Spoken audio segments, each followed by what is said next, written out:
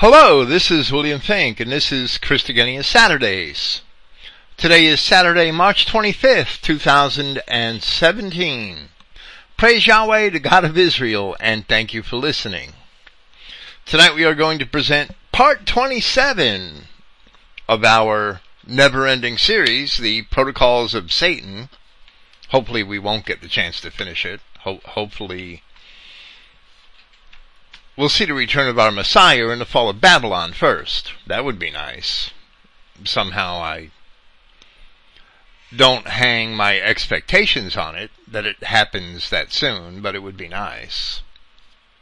This is part 27 of the Protocols of Satan, and it's subtitled, The Nazis and the Protocols. We will actually stretch this presentation out over 2 weeks. In our last presentation of these Protocols of Satan, we took another long digression to discuss feudalism, its counterpart in the medieval smallholder or independent farmer, and the eventual consequences for the common man in the rise of capitalism and the democratic revolutions of Europe. The average laborer was apparently much more of a slave to his new masters than he had ever been to the old nobility, just as the protocols had boasted. Now we embark on a new point of discussion raised by the protocols, and that is related to the substance of the democratic constitutions of the newly liberated states. This latest point was raised as we continued to present Protocol 3 from the text of Boris Brassal's publication, The Protocols and World Revolution. Here we will read our subject paragraph once more. Quoting the Protocols, we have included in constitutions rights which, for the people, are fictitious and are not actual rights. All these so-called rights of the people can exist only in the abstract and can never be realized in practice. What difference does it make to the toiling proletarian, bent double by heavy toil, oppressed by his fate, that the babblers receive the right to talk, journalists the right to mix nonsense with reason in their writings? If the proletariat has no other gain from the Constitution than the miserable crumbs which we throw from our table in return for his vote to elect our agents.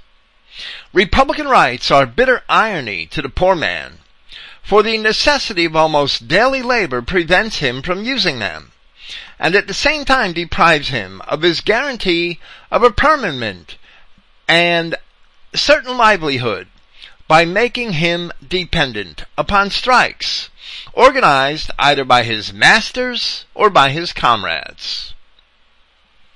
Reading this, there are actually a lot of things that we could talk about in relation to this paragraph. Reading this, we wanted to examine some of the constitutions of 19th century Europe, and we were quite disappointed that, for us, they were practically inaccessible.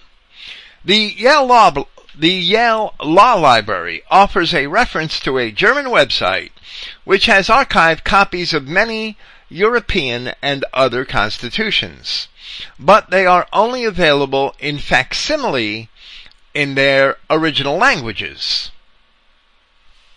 Only publicly available. The website is operated by a German publishing firm, Walter de Gruyter, which publishes the work of certain German academics in this area of study. But subscription access to the texts costs hundreds of dollars, while the material is also found in books, which they publish that cost thousands of dollars. Since we do not have access to university libraries, nor do we have appropriate funding, we will have to take other avenues of investigation. Evidently, the study of European constitutions is one academic area that has been given little attention. That probably explains why the original source material, which has been published, is priced so dearly.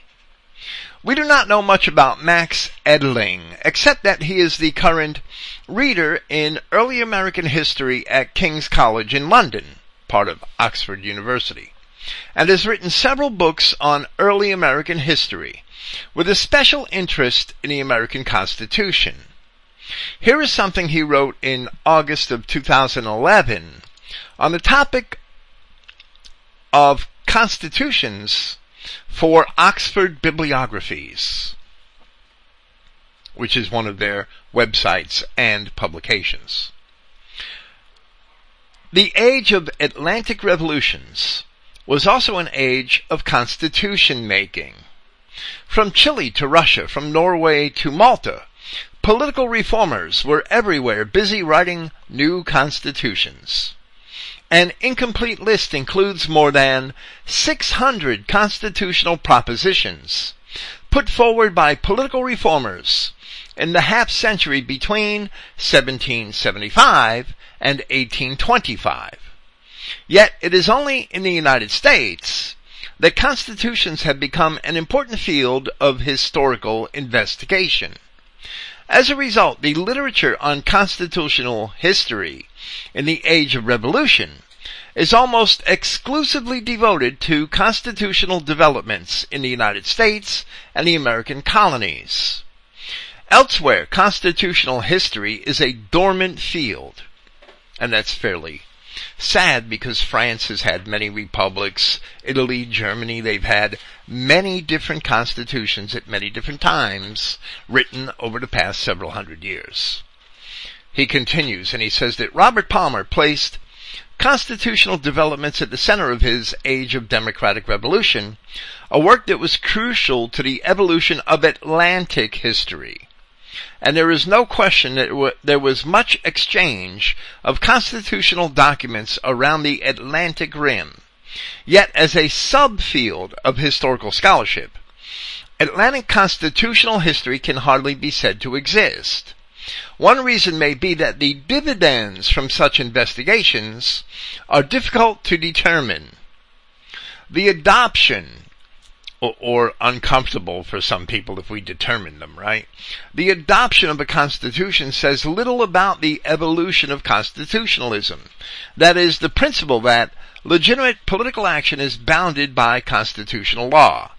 In most countries, other than the United States, constitutionalism was established only long after the period that is conventionally covered by Atlantic history. Nevertheless, it is possible to perceive three fields of constitutional history that have a bearing on Atlantic history: imperial history, the international history of the American founding, and the influence of U.S. constitutional principles abroad. This bibliography does not aim to furnish the means for comparative constitutional history. Instead, it provides an introduction to these three areas of inquiry to the enormous literature on U.S. constitutional history.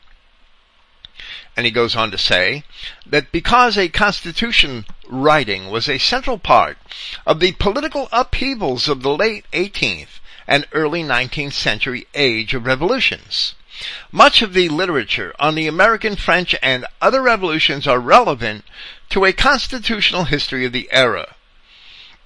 If Atlantic constitutional history means an attempt to link the events within nations to the Atlantic world, then the literature is very limited, however.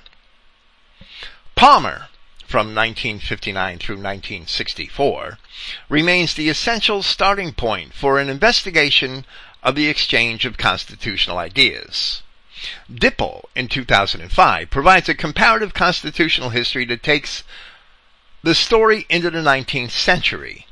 Hunt traces, in 2007, the long-term influence of the French Declaration of Man and Citizen globally. That might be an interesting work to read.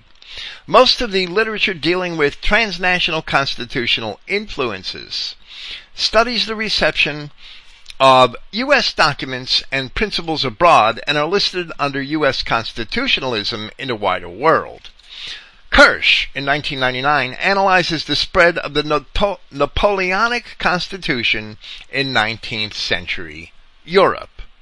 Constitutions of the World from the late 18th century to the middle of the 19th century is an international project that aims to publish not only every adopted constitution, but also those that were drafted but not adopted in Africa, the Americas, and Europe from 1776 to 1849.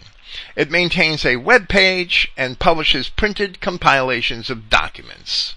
And here at the end of his short article, Edling promoted the website operated by De Gruyter's, which we had mentioned earlier.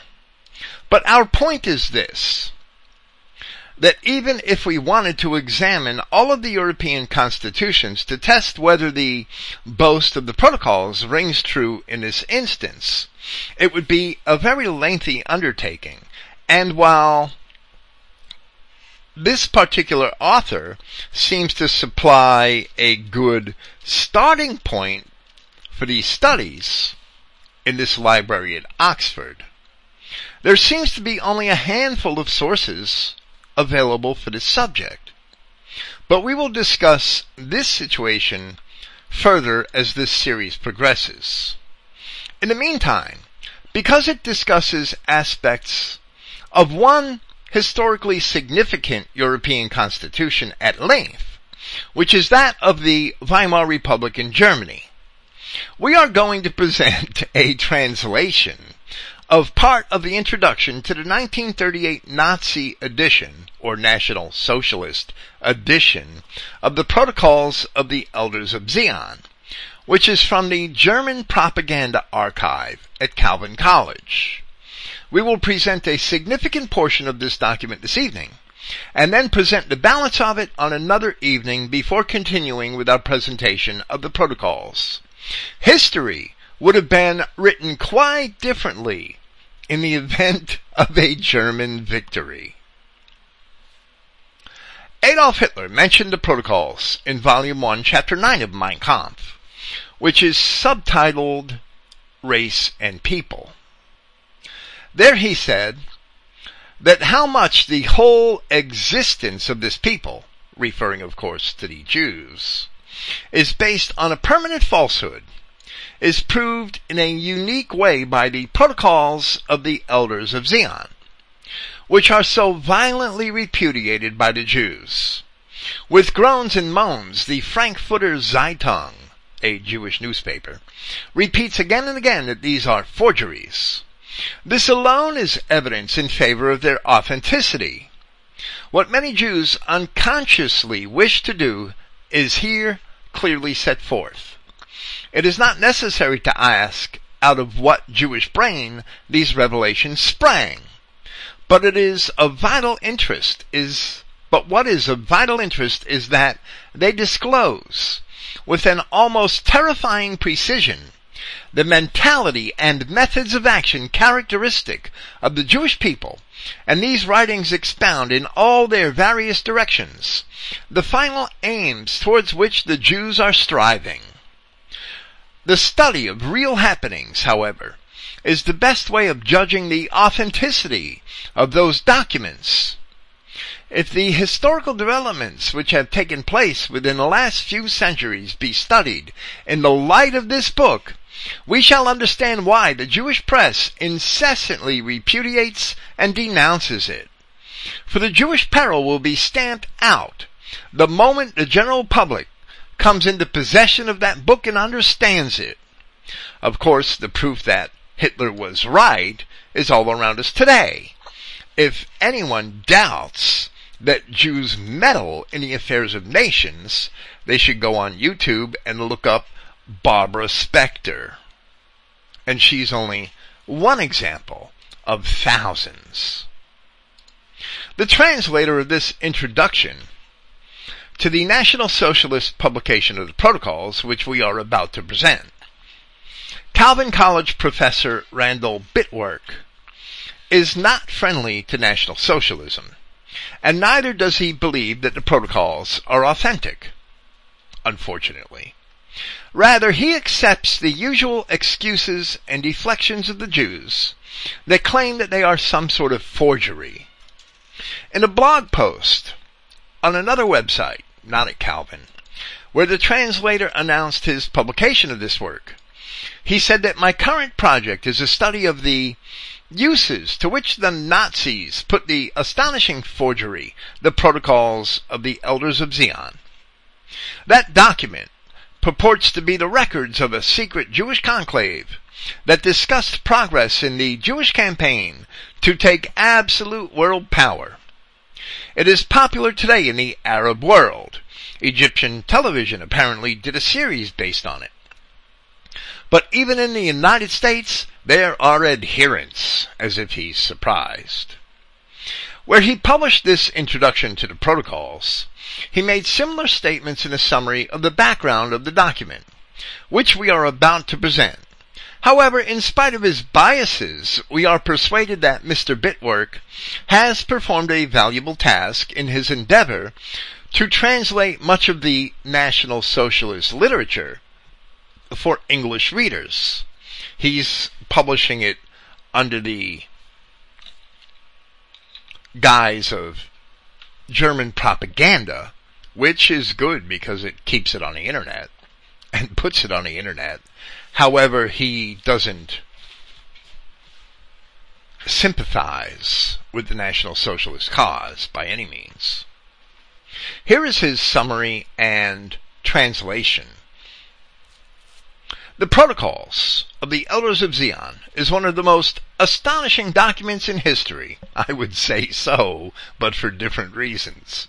Although proven repeatedly to be forged, which is absolutely false, it is still widely available today, and many, particularly in the Arab world, believe in it completely.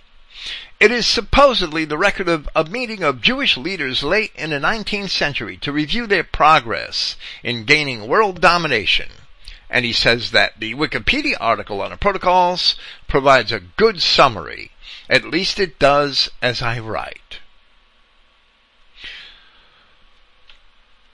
Although there was sufficient evidence that the protocols were forged by the early 1920s, Hitler took them seriously, as did Goebbels and the Nazi propaganda system. And of course, in the opening 7 segments of our series on the Protocols of Satan, we more than demonstrated, I believe, that there is no evidence that the protocols are forged, and that there is plenty of evidence from the literature of the secret societies for 200 years perhaps, and in other instances even longer than that, of literature produced by Jews or by these secret societies, which is very much the same as many of the things espoused in the protocols.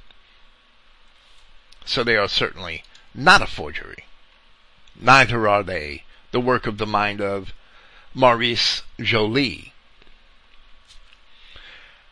Mr. Bitwork continues, and he says that this is the introduction to the 1938 Nazi edition of the Protocols, published by the Eher Verlag, the official party publishing house.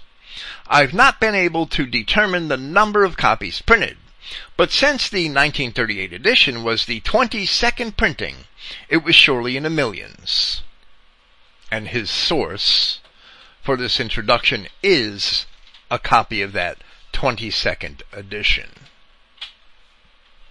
I won't try to pronounce the title in German. This is the introduction, translated by Randall Bitwork, to the 1938 National Socialist edition of the Protocols of the Elders of Zion.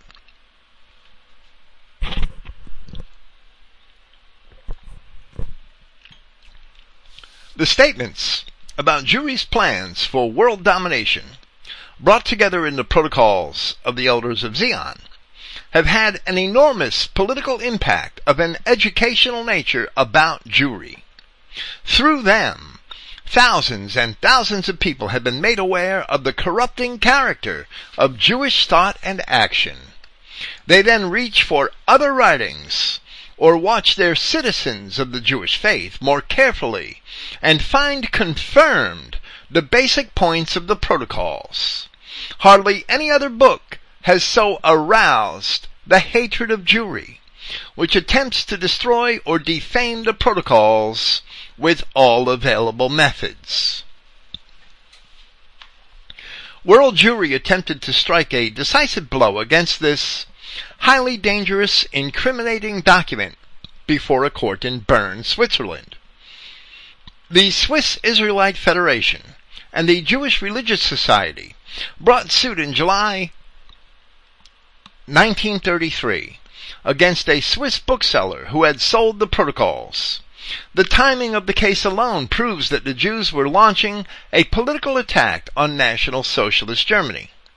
The same goal was served by a case World Jewry brought before an international court in Cairo, the so-called Cairo trial, which, like the battle about the protocols of the Elders of Zion, resulted in a major defeat for the Jews in their battle against National Socialism outside of Germany. The trial about the protocols ended before the Bern court on May 14, 1935, after becoming a huge case. Experts were called and Jewish witnesses from around the world testified. Prominent witnesses for the defense, however, were not allowed to testify. The one-sided, pro-Jewish nature of the trial found clear expression in the verdict. After all the effort, the defendant, Silvio Schnell, had to pay a fine of 20 francs, and fellow defendant Fischer was fined 50 francs for distributing an anti-Semitic book. Such small fines were in contrast to the costs of the trial, 27,000 francs, which, after the first trial, were charged to the two defendants. This grotesque difference between the absurdly small fines, when compared to the importance of the legal issue, and the size of the court costs charged to the defendants, shows the uncertainty of the judge, and probably the fact that the judge was not convinced of the falsity of the protocols, or that it was immoral literature. We had discussed the Bern trials at length from the account given by Dr. Karl Bergmeister in the very first parts of our presentation of the Protocols of Satan. Continuing with our source. The Jews wanted to conduct a propaganda campaign against anti-Semitism at the cost of several anti-Semites, and one particularly aimed at National Socialist Germany. They found a judge who, if perhaps somewhat hesitantly, followed their political desires. He ruled in 1935 that the Protocols of the Elders of Zion, Theodor Fritzsch's edition, was immoral literature and violated the 1916 law on movie theaters and measures against immoral literature. He banned it in Bern Canton. We will go into more detail on the Jewish conception of immoral literature later, and we won't get to that portion of this document this evening. Here we need only give the grounds for the acquittal after appeal to the Bern Supreme Court on the 1st of November 1937 to review the Jews' political maneuvering. Judge Peter issued a carefully worded but sharp ruling about the decision by the lower court. He ruled that the lower court judge had improperly handled the testimony about the genuineness of the protocols. Since the parties involved selected the experts, confidence in their testimony was shaken. The so-called unbiased expert Loosli, L-O-O-S-L-I, that is his name, Loosli, who used every opportunity to support the Jewish position, was not impartial. He had already written in a polemic, unscientific manner about the authenticity of the protocols, and one could only assume that the lower court judge was unaware of that. He was warned to be more careful about such testimony in the future. Furthermore, the expert testimony was entirely irrelevant. A possibly forged text was not necessarily immoral literature, and an accurate text could nonetheless be immoral. The nature of the text was determined only by its content and form. Whether or not the protocols was a forgery, as maintained by the plaintiffs, was therefore irrelevant. The only question was whether the Protocols was, as claimed, immoral literature in relation to the Berne court case. The law did not define the term precisely. One probably intended literature of no or limited value that met certain criteria contained in the law. Whether the material was distributed in the hope of making a profit was irrelevant. Even if the Protocols was able to make its readers into opponents of the Jews, it would be going too far to claim that the Protocols encouraged or led to criminal behavior. If there were, in fact, attacks on Jews in Switzerland, it could not be proven that reading the Protocols caused them, nor that reading the Protocols was likely to encourage such behavior. The court believed that there were other causes. One could not, therefore, say that the Protocols endangered morality. The federal court stated that a text could not be banned because it contained material unpleasant for the Jews. One may conclude from the acquittal that the task of the court is not to determine whether the Protocols is genuine or a forgery. That we conclude from the judge's ruling is the task of historical scholarship. World Jewry's political maneuver against National Socialist Germany thereby collapsed. Truth and justice triumphed, for a small time. Then we had war. For the Jewish Religious Society in Berne, however, the decision brought back the question of paying for the witness and expert testimony. To persuade the judge of the lower court to turn his courtroom into a center of Jewish propaganda, they had pledged to cover the costs. After the defendants were freed not only from their fines, but also from the court costs, Berne's Jews had to pay themselves for their political insanity of 1933. So much for the trial that brought the Protocols to the attention of the world once again, in part because of Jewish propaganda itself. Its outcome not only reduced the suspicion that the Protocols was a forged and immoral document, but also made clear that the origin of the Protocols was not a matter to be determined by a court, but rather by historical scholarship. This is a matter worth great effort, but it must be said that outside of Germany, only a few scholars have the necessary intellectual and physical resources, and David Duke isn't one of them.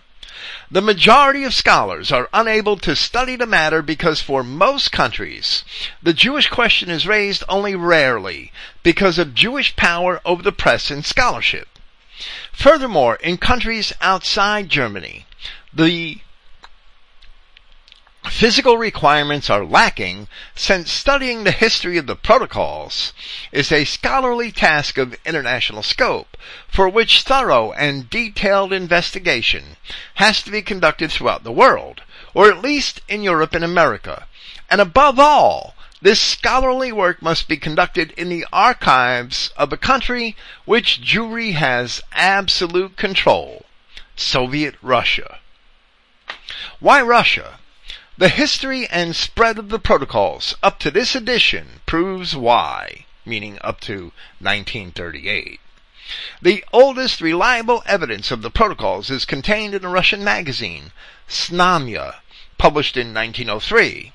In 1905, or at the latest, 1906, a text by George Butmi titled The Roots of Our Troubles appeared in St. Petersburg. By 1907, the third edition was titled The Enemies of Humanity. Besides Butmi, the text was also published in 1905 by the Russian Sergei Alexander Nilus as an appendix to the second edition of his book, The Great and the Small, The Antichrist as a Coming Political Possibility. Nihilus understanding that the rule of the Jews was the rule of the Antichrist. Further editions of this book appeared in 1911, 1912, and 1917. There is a copy of the 1905 edition at the British Museum in London. The third printing of Nihilus's 1911 edition was translated into German and published by Colonel Muller von Hansen under the pen name Gottfried Zerbeck, with his Auf Vorposten publishing firm. the rights were transferred to the Zentrale Verlag of the National Socialist Democratic Workers' Party, Franz Eher, E-H-E-R, in Munich in 1929, and that's Eher Verlag, the publisher of the original of this edition, which we are now reading from. Since any reasonable person will grant impossibility of researching the origin of the protocols of the elders of Zion in Judified Soviet Russia, we will have to limit ourselves to this introduction to examining the accuracy of the protocols on the basis of evidence provided by the Jews within Germany. We want to choose several of the many individual paragraphs and sections from the protocols for which there is frightening evidence from Jewish literature, particularly from the post-war period, meaning the post-World War I period, that shows how they have been followed and realized. They differ from the statements in the protocols only in form and in changes in the language from the turn of the century to the post-war period. The unbiased reader will recognize from these citations that Jewry has worked with even greater force in corrupting the German part of European culture than is evidenced in the protocols. During the post-war period, the Jews had unlimited freedom in Germany, and it seemed to them to be the beginning of Jewish domination of the German people, such as that they displayed openly and plainly their drive for power. Whenever the Jew speaks or acts as a Jew, his statements or acts will be shown to be consistent with the thesis of the protocols. And that's certainly true.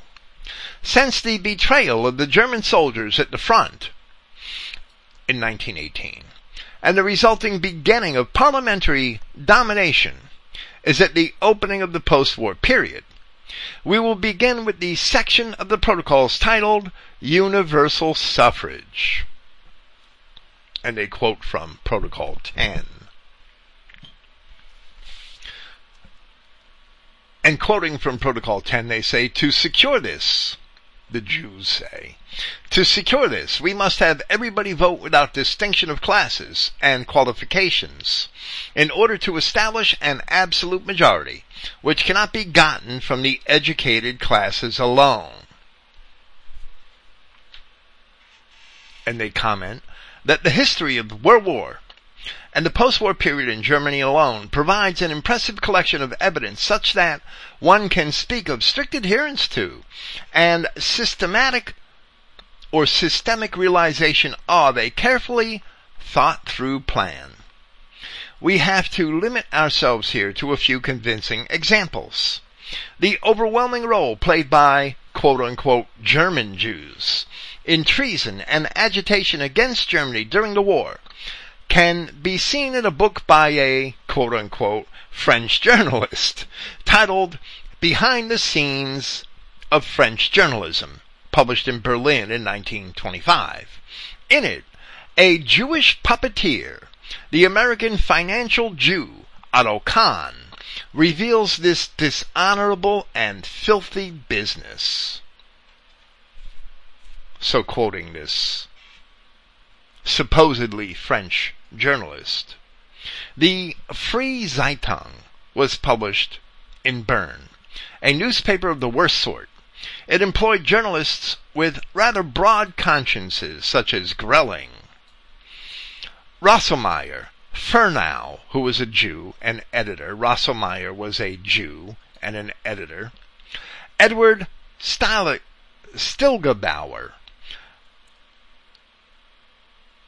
author of the novel The Ship of Death, which portrayed the torpedoing and sinking of a huge ship in gruesome detail. They were under the direction of the Maison de la Presse in Paris, and twisted the facts intentionally, subtly selecting documents and discovering bloodthirsty German atrocities. The Swiss government was powerless. It should not be forgotten that the well-known American banker Otto Kahn, a Jew, contributed $50,000 to establish the Freie Zeitung. So the Freie Zeitung was a newspaper which was charged with producing atrocity propaganda in the closing years or the closing months of the First Great War. And it was financed by the Jew Otto Kahn, at least in great extent. $50,000 was an awful lot of money in 1918. Otto Kahn was partners with Jacob Schiff and the Warburg brothers in Kuhn-Loeb and Company. Of course, the Jews loved to spread the false report that Kuhn-Loeb and Company had financed the Nazis. But here, in a National Socialist publication from 1938, we see that the Nazis had no kind words for Otto Kahn, who died in 1934. Continuing with our source. That is how Jewry worked against a strong Germany that was determined to resist. In Germany itself, the Jews, Alfred Fried, Alfred Einstein, Edward Bernstein, Privy Councillor Witting-Witkowski, Wolfson, Siegfried Balder, Magnus Hirschfeld, Dr. Oskar Kahn, Hugo Haas, Kurt Eisner, among whom Maximilian Harden, whose real name is Witkowski, particularly stands out. Even before the war, they worked so hard to bring down the monarchy. Their racial comrade, Max Reinhardt, said that if one could trace the important events of this period to their origin, one would have to admit that all the threads led to a single man in Grunewald. Whatever the results of the great upheavals of the present may be, later observers will have to conclude that he was their cause. Written by Maximilian Harden. After the war, and in the midst of Germany's greatest poverty, Harden celebrated his triumph in an unsurpassable, hate-filled way. I'm sorry, those words were written about Maximilian Harden. Harden celebrated his triumph in an unsurpassable, hate-filled way. It, meaning Germany, may regain its rights only when it has the courageous dignity, even before tramps, to admit its injustice. And that was published by Maximilian Harden in a publication called Zukunft in 1919. Die Zukunft, which means the future, was a German social democratic weekly publication which ran from 1892 to 1923. It was founded and edited by the Jew Maximilian Harden. Harden's real name was Felix Ernst Witkowski, and he was born to a Jewish merchant in Berlin. He went to the Lake of Fire in 1927. Our source goes on to say that no worse an infernal monstrosity of Jewish thinking can be found in the Protocols. It corresponds to the practical proposals in the conclusion of the London Plan to impose war debts on Germany through trusts and the later Dawes Plan. Germany's first task, quoting Zukunft and Maximilian Harden once again, Germany's first task in the consortium, meaning the trusts, as debtor to its creditors, as the defeated to the victors, is to provide all necessary means for building up Russia, experts, technicians, skilled labor, tools, and finished products, which will help it, along with the industry in northern France and English and American commerce, to recover. These facts and evidences give a picture of a widespread Jewish efforts against Germany's will to resist wherever it was to be found. It was the preliminary work for the Weimar Constitution, created by the Jew Hugo Preuss.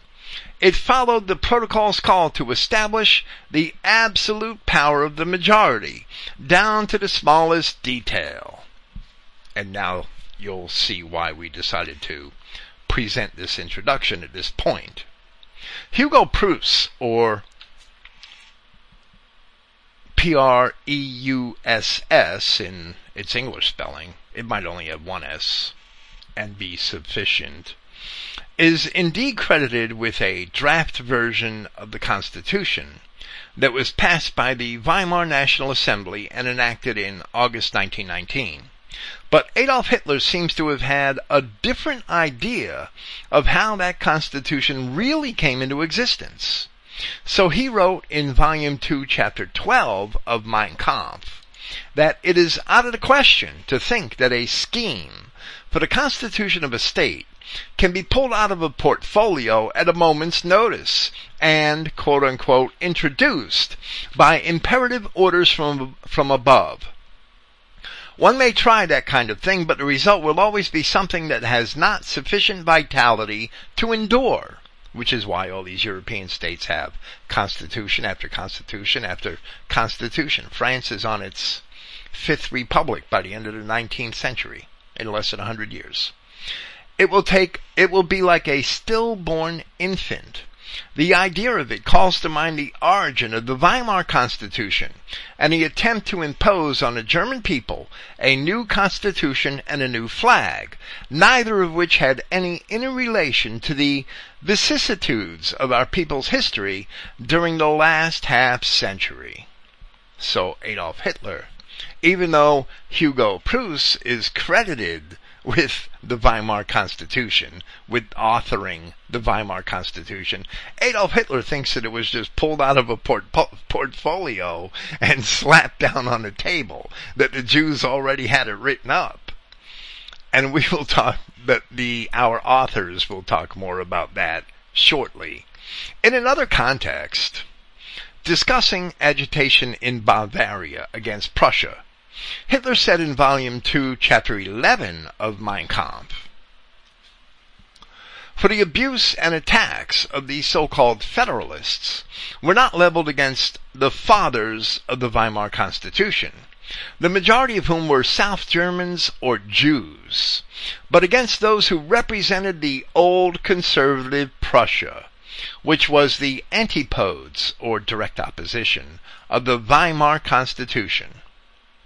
And earlier in Mein Kampf, in Volume 2, Chapter 10, which is subtitled The Mask of Federalism, Hitler spoke of disenchantment among the people and the hostility aroused by laws designed to protect an otherwise failed republic from the dissatisfaction of its people, where he wrote in part, "The lack of sympathy for the political idea embodied in the Reich is not due to the loss of sovereign rights on the part of the individual states.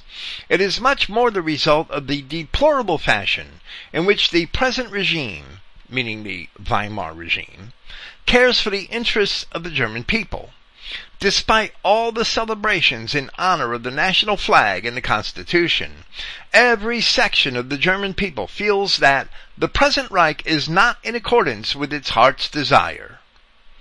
And the law for the protection of the Republic may prevent outrages against Republican institutions, but it will not gain the love of one single German. In its constant anxiety to protect itself against its own citizens by means of laws and sentences of imprisonment, the Republic has aroused sharp and humiliating criticism of all Republican institutions as such. Therefore, it is evident that Germany had its equivalent to the Patriot Act perhaps as many as 95 years ago. Continuing with our source, the introduction to the National Socialist publication of the Protocols. The importance to the Jews of creating new constitutions that affirm the absolute power of the majority is proven by the surprising fact that nearly all German democratic, in quotes, and Republican, quote unquote, constitutions have Jewish paternity. The creators of the first Reich Constitution were the Jew Gabriel Riesler and Johann Jacobi. The former was reorganizer of the Democratic Party of Prussia and spokesman for international democracy. The later one of the most prominent attorneys in the German citizens of the Mosaic faith. And we say that while choking on the words. They, along with their baptized racial comrade, Edward von Simpson, created the first German Reich Constitution. That same revolutionary year, 1848, the Jewish demagogue Adolf Fischoff prepared a representative constitution in Vienna. It demanded complete freedom of the press, which means the unrestrained incitement of public opinion, the abolition of the death penalty, and absolute majority rule. It was followed exactly in the Republican Federal Constitution of German Austria, which was the work of the Jew Kelsen. And the Weimar Constitution of the German Republic not only agreed with the demands of the Protocols of the Elders of Zion, but was prepared by an exclusively Jewish committee. The Jew Paul Nathan published the following details about the history of this constitution in the newspaper Vorwärts, edited by his racial comrade Stampfer, who himself wrote in 1918 that as socialists, our firm will for Germany is that it should lower its war flag forever without having brought it home, the last time in victory. Late that fall, Hugo Preuss, who usually did pay visits, surprised me by coming to my home and said, and this is still the same Jew who is writing this, the Jew Paul Nathan, Ebert has asked me to draft the German Reich Constitution. Should I do it? And I instantly replied, naturally, if you are guaranteed a free hand. An hour later, we were with Theodor Wolff of the Berliner Tageblatt, another Jewish newspaper. Soon we were joined by Witting, Maximilian Harden's brother. And all of us whom Preuss had brought together were agreed that Preuss, as long as his independence was assured, should agree to Ebert's request and had to do it. Thus Preuss moved from Jerusalemstrasse to Wilhelmstrasse. From Jerusalemstrasse to Wilhelmstrasse? With that began the rule of the Jewish spirit over Germany in the preparation of the Reich Constitution, the law under which all Germans were to live. Knowing these facts, one can understand why the Jews were so happy after the successful German Revolution, as they called the November Revolt of 1918. And going back for a second, those words were written by Paul Nathan. Those final words were written by Paul Nathan, explaining Preuss and his meeting with the Jewish editors and owners of these certain newspapers, and his decision to accept the task of writing the Constitution, the Weimar Constitution. That was published in Vorwärts in October of 1925. Knowing these facts, one can understand why the Jews were so happy after the successful German Revolution, as they called the November Revolt of 1918. In the serious Jewish magazine Der Jude, we find an article not from the pen of a favorite author, but rather from the editors of this magazine itself. It represented a broad circle of Jews in Germany and displayed a spirit absolutely identical with the protocols. And, quoting the Jewish magazine Der Jude, or the Jew, the German Revolution is the first powerful phase of the beginning of the liquidation of war, and this phase shows the scale and effects the individual phases of this liquidation will have. For us Jews, the concluding phase of the war will be of enormous significance, determining the future perhaps even more than the years of the war itself. This statement was stressed once again in an unmistakable sentence. We were not deeply involved in the war. Then followed a genuinely Jewish interpretation of the November Revolt, and a prophecy about the post-war period that, as we learned, turned out to be all too true. And Der Jude is quoted again as saying, "We will feel bound to it, to the age, and the ideas guiding it, and with the goals for which it is striving. It will set spirit against force, justice against power, peace between the peoples against war between the peoples.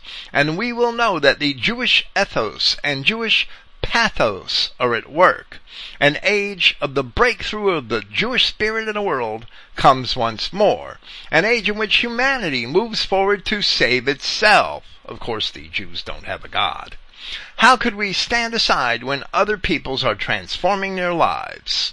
We will also experience this age in a positive and affirming way, fully aware that we are the children of the prophets." And more precisely, the Jews are the children of the prophets, Profits. They have no true positive connection to the ancient Israelites, and even a pious Jew should know that he couldn't save himself if there were such a thing as a pious Jew. The truth is that there is no pious Jew, and the Jews are their own God. They don't have a God. The God of the Old Testament has never been their God. Our author continues, and he says, "Hidden behind these general phrases is the claim that, after the work before and during the war, the future will be a Jewish age. In the following passage, this is said openly, in the way that leads us back to the thesis of the Protocols. The collapse of these three powers," this is quoting Der Jude again, in Volume 3, published in 1819. "The collapse of these three powers, Germany, Austria-Hungary, and Russia, in their old form means that Jewish policy is much easier to conduct. The fact that the same war that inaugurated a Jewish national policy recognized worldwide also led to the collapse of three great powers hostile to the Jews is a unique combination of events that may give one cause to think. In truth, these facts, but also the points of the Protocols we have mentioned, agree. And after this and similar statements, yet another point of the Protocols is relevant. The policy of hampering the resistance of non-Jews through war and a universal world war. It says, quoting Protocol number 8, "We must be in a position to respond to every act of opposition by war with the neighbors of the country, of that country which dares to oppose us. But if those neighbors should also venture to stand collectively against us, then we must offer resistance by a universal war." And there we have it. Published 20 years before World War I and 40 or so years before World War II. Those three states about whose defeat the Jewish magazine rejoices already had anti-Semitic groups in public life before the war that resisted the Jews. And after the war, these three countries were the first to suffer, and suffer most terribly, as hostages of Jewish communism. Before we go into further points from the Protocols, from the same standpoint to see whether they were realized in post-war Germany, we must consider the accuracy of the statement in Der Jude that the coming age, the years after 1918, would be Jewish. The Jew Lucian Wolff, a leader of the English Jews, had unsurpassed insight into the political activities of his racial comrades. He was also a fairly prolific writer of history from a Jewish perspective. I hate to call him a historian. He was a historian, but I hate to call a Jew a historian. It's more like a skilled liar who writes pseudo-histories. It's hard to call a Jew a historian. With cynical openness, he provided an eloquent, if not exhaustive, insight into the role of the Jews in international politics after the war, particularly those who devised the peace dictate, the Treaty of Versailles. In his essay, In the Jewish Central Press of Zurich, which is the title of the essay, the Jewish Central Press of Zurich, he wrote, "The great progress of the second decade of the 20th century and its democratic consequences offers the possibility for a significant increase in diplomatic activity on the part of the Jews. During the war, 2 Jews who followed the example of those of their faith in the 16th and 17th centuries helped to defend against new attacks on Europe's freedom and on the balance of power. Lord Reading and Baron Sonio brought," I think that should be Sonino, possibly, "brought about the Treaty of London in 1915 that dissolved the Three-Party Pact and led to Italy's entrance into the war. Other than these 2 men, we Jews had no leading diplomatic representatives during the war. However, numerous Jews were quickly employed in the newly established intelligence and propaganda agencies that were all part of the foreign ministries. Since they possessed the traditional broad cosmopolitan vision and could speak other languages. A significant but not widely known fact is that none of the warring nations knew how to properly use the Jews. The foreign ministries in London, Paris, and Berlin organized special Jewish departments that concentrated on the analysis of Jewish matters. The history of the competition between these departments with regards to Palestine, which Zionist leaders used so effectively, must still be written. From the beginning, the Zionist leanings of London's Foreign Office was clear. The head of the new Jewish department, although not a Jew himself, shared the name of a cousin who was a famous diplomat, journalist, and writer, who was a pioneer of the Zionist idea. The Jewish departments in Paris and Berlin were headed by famous Jewish professors, who were, however, lukewarm about Zionism. One was Professor Sylvain Levi, the eminent Sanskrit scholar and current president of the Alliance Israélite Universelle, an organization we've spoken about at great length throughout these presentations of the protocols. And I don't think this Jew setting himself up as a Sanskrit scholar is just funny to me. They do it all the time. The other professor, M. Sobernheim, also an eminent Orientalist. The British and French departments have been eliminated, but the Jewish department on Wilhelmstrasse is still functioning and remains under the leadership of Professor Sobernheim. In recognition of Professor Sylvain Levi's services to the Quai d'Orsay, his son Daniel Levi was accepted into the distinguished circle of French diplomacy. He is currently consul in Bombay.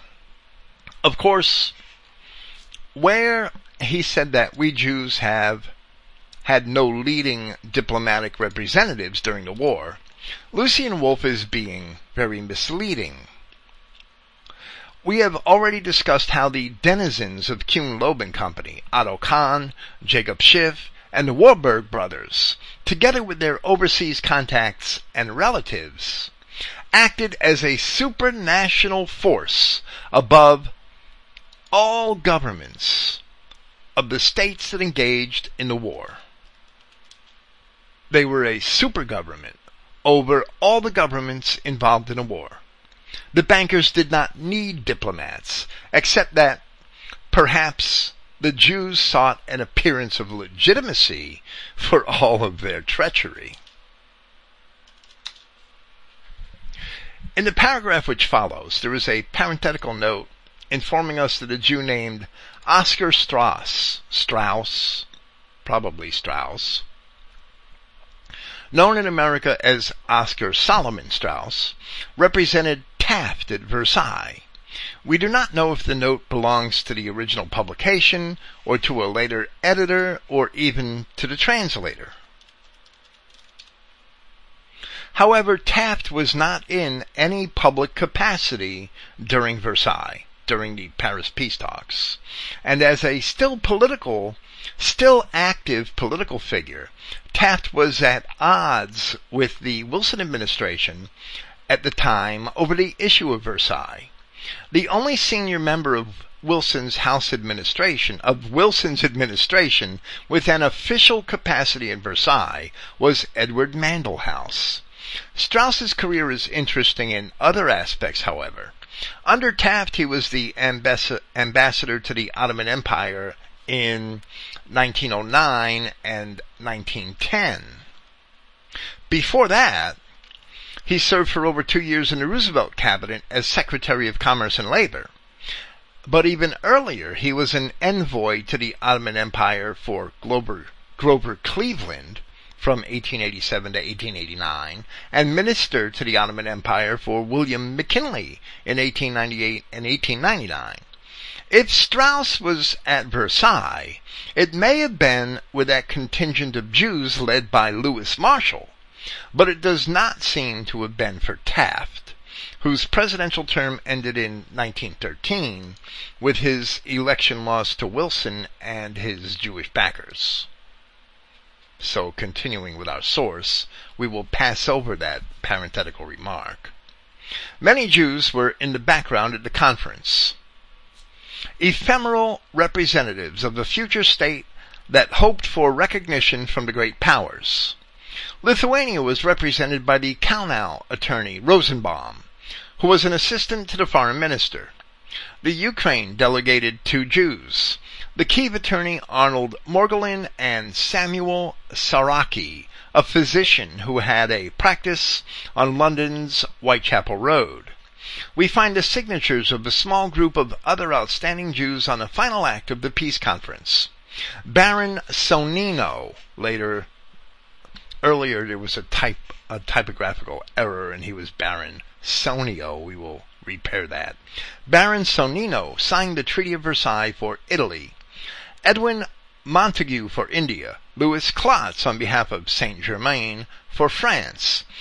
August Isaac for Trianon, and also for France. Several of these representatives were also signatories to the treaties with Poland, Romania, and Czechoslovakia. The treaty with Poland was signed by no fewer than 3 Jews, Sonino, Klotz, and Montagu, and while the other 2 main treaties were signed by Klotz. Diplomatic activity by Jews after the treaty can be discussed briefly. Europe, where our author seems to have made a mistake for Germany, had a Jewish foreign minister in the person of the deceased Walter Rathenau. Working closely with him was a Jewish ambassador, the very capable Dr. Lujo Hartmann, a historian, another Jewish historian, right, who represented Austria in Berlin. In London, Mr. Henry Rabinowitz was Chancellor of the new and fully recognized Lithuania. Until recently, the outstanding Jewish-Russian historian served in the same capacity in the legation of the Ukraine. Another outstanding historian, so our author really doesn't have a bias against Jewish historians. Another outstanding historian, Professor Simon Ashkenazi, is the chief of the Polish delegation to the League of Nations in Geneva. Both the Soviet government and the ephemeral military government that fought the Bolshevist usurpation had a number of Jewish diplomats.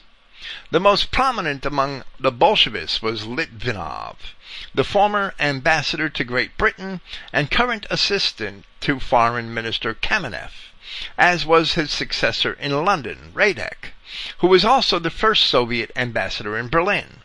Salkind and Rothstein served as Soviet ambassadors to Tehran.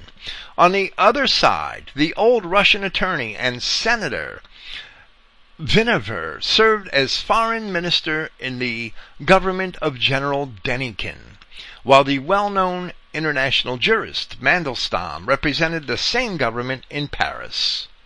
And at this time, the White Army, the remnant of the Imperial Russian Army, was still a political force in Russia, where they held the Ukraine and parts of southern Russia until 1920, and also held much of far eastern Russia until 1923. Denikin was commander of southern Russia from 1919. So here we see that Jews even infested the opposition government in Russia, like They should have known better. Continuing with our source, in addition to those named above, others who should be mentioned include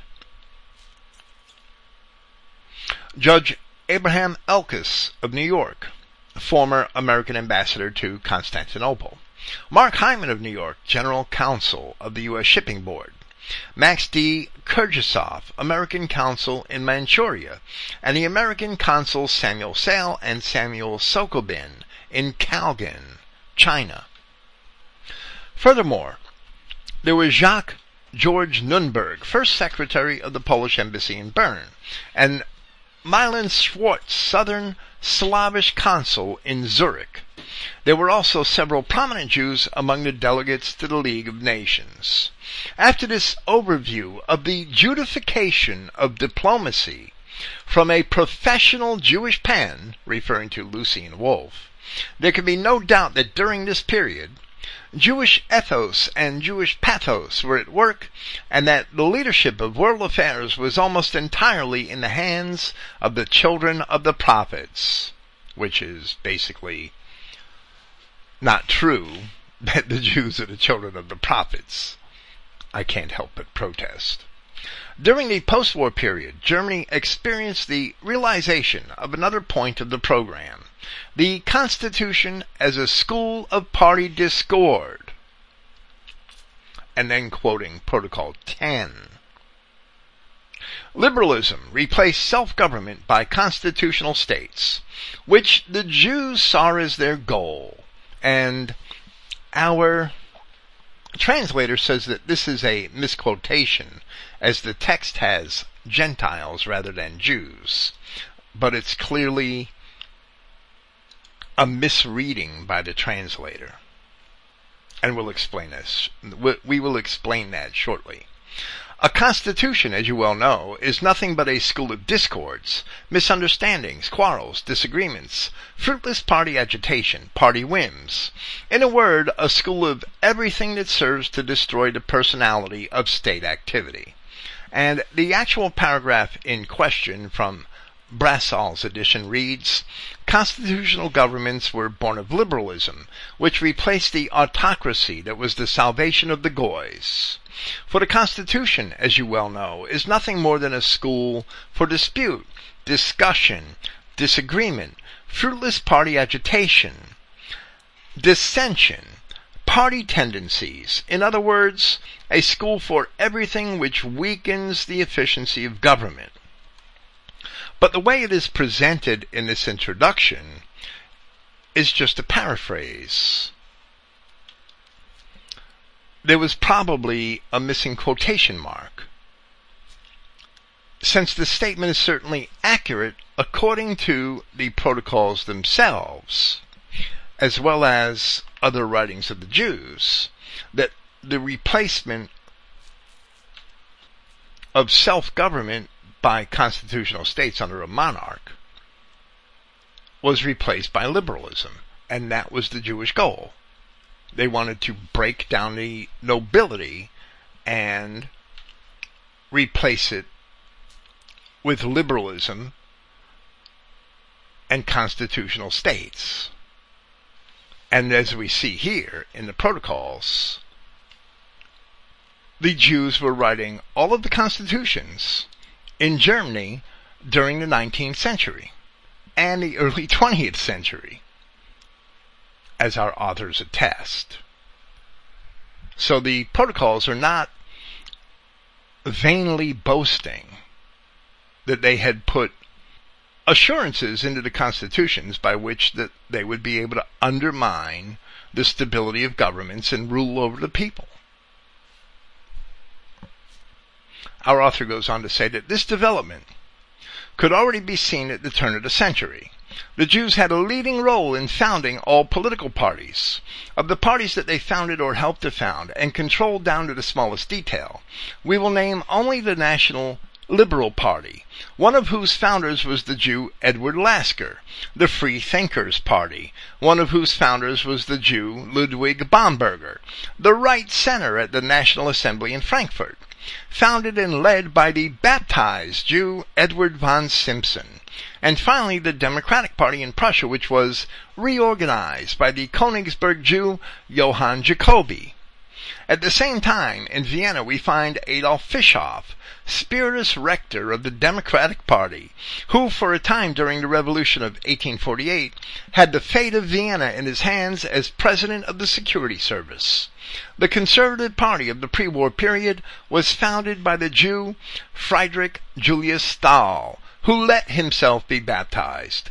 He built the intellectual foundation of Christian conservative political thought. He was also the leader of the conservative faction in the upper house and had a central role as member of the Evangelical Church Council, a converso Jew, running the church and the political party.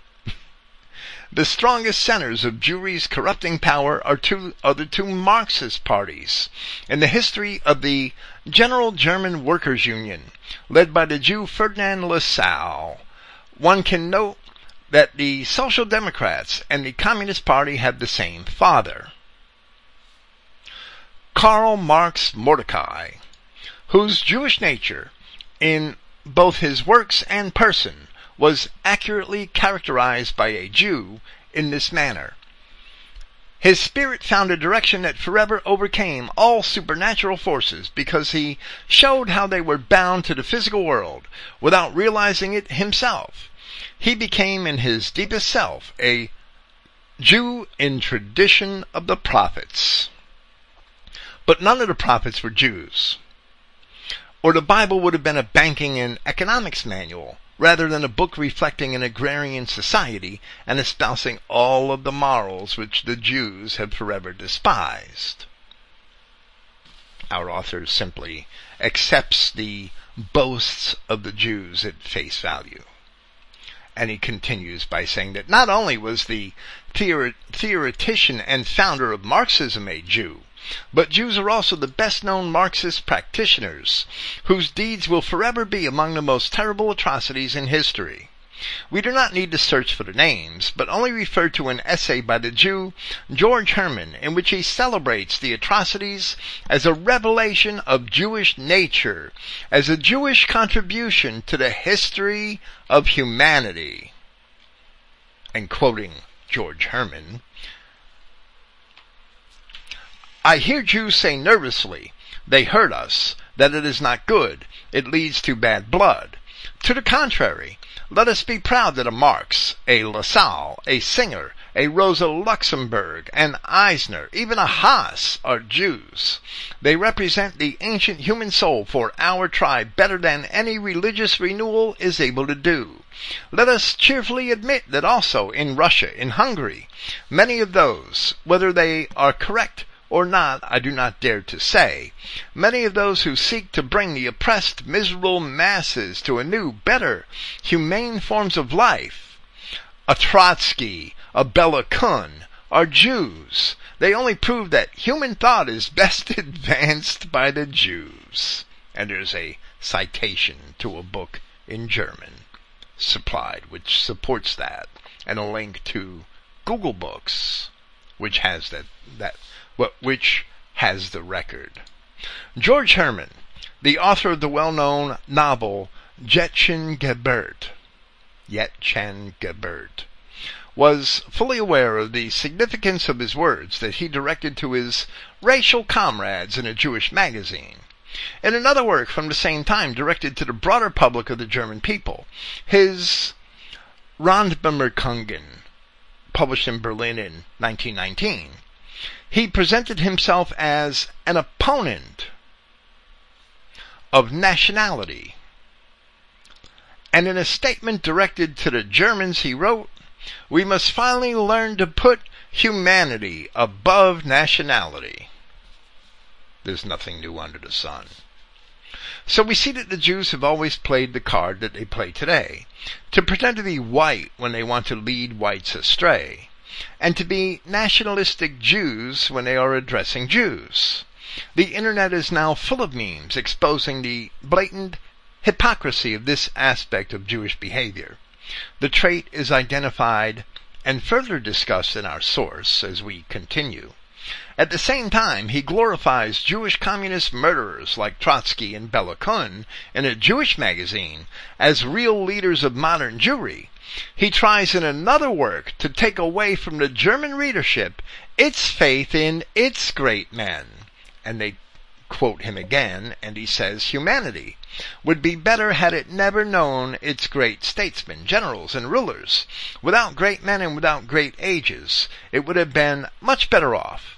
Socially and culturally, it would be 5,000 years ahead. And that's on page 90 of the same book by George Herman. That is only one brief example of many that provides a look at the school of discord that the Protocols proposes as a means to the end, referring to the making of constitutions. The Marxist Jews promoted class struggle within the people, subverted national powers of resistance and public morality, while intellectual Jews, who pretended to be nonpartisan, saw to it that Jewish unity was preserved. This wicked double game that praised Jewish Marxist atrocities on one hand, while subverting and weakening Aryan peoples by inciting one group against another through carefully prepared slogans, is well founded in the plan found in the Protocols. And the original text has non-Aryan here. However, I believe that's a typographical error or an error of the translator, because it would make no sense. One can take the following passages and translate them from the language of the turn of the century into that of the post-war period. And quoting Protocol 15, they have never yet, and they never will have the sense to reflect that this dream of equality is a manifest violation of the most important law of nature, which has established from the very creation of the world that one creature is unlike another, and that personality plays a decisive role. If we have been able to blind them in this way, it is amazingly clear proof that their minds in no way measure up to ours. That is the guarantee of our success. And isn't that true? And we still see that very thing going on today. And we still, as a race, we still fall for it, because we have a quality which the Jews do not, and that is altruism. Altruism. Our altruism makes us suckers. They continue by quoting Protocol number 3 in this same aspect. The word freedom plunges human society into a battle against all powers, against the power of God and that of nature. When we sit on the throne, meaning the Jews, we will erase this word from the human vocabulary, because it is the very principle of brute force that turns the masses into bloodthirsty beasts of prey. These beasts, it is true, fall asleep after they have enjoyed their blood, and can then easily be chained. If they are not given blood, however, they do not sleep, but rather fight. And that's from Protocol 3, from a paragraph we have not yet presented here. Or, Protocol 10, again, and a very short quotation. It is from us that all engulfing terror proceeds. And of course, history of the last 100 years certainly proves that to be true. September 11th should be one ready reminder. Our author asks, could the theory and practice of the Jewish rulers of Russia and the Comintern during the post-war period, and which they are doing today in Spain, be better expressed than they were at the turn of the century, meaning when the Protocols were first published? It would go beyond the bounds of this introduction were we to spend more time on the Jewish policies of the Marxist parties, or list the actions and statements of the Jews that prove and justify the historical accuracy of these citations from the Protocols. Let us compare another thesis from the Protocols with historical facts. Regarding Jewish domination of the press, it says in Protocol 12, "No news will reach the public without our approval. We have already practically reached this goal, since the news from the entire world flows through a few news agencies, where they are processed and only then sent on to the individual editorial boards, agencies, etc." And they conclude, this section of our presentation concludes with one more paragraph from our authors. The extent to which the source of the international press system was Judified, even during the pre-war period, is proven by looking at the three leading world press agencies. All three were founded by Jews, and the two that survive today are still fully Judified. The French agency Havas was founded by the Jew Charles Louis Havas. The English Reuters by Josaphat Beer, the son of a rabbi, who later added the name Reuter. While the now defunct Wolf Telegraph Agency in Germany was the work of the Jew Bernhard Wolf. We have already discussed these three news agencies and the Jews who founded them at length in earlier segments of our presentation of the Protocols. When we return, we will resume at this point in the National Socialist introduction to the text. I believe we have, in part, because we are going to, or will hopefully present more data to establish the fact that the Jews did indeed dabble in the creation of all the constitutions of the parliamentary democracies of Europe. They had their hand in all of them, and they finagled all of them.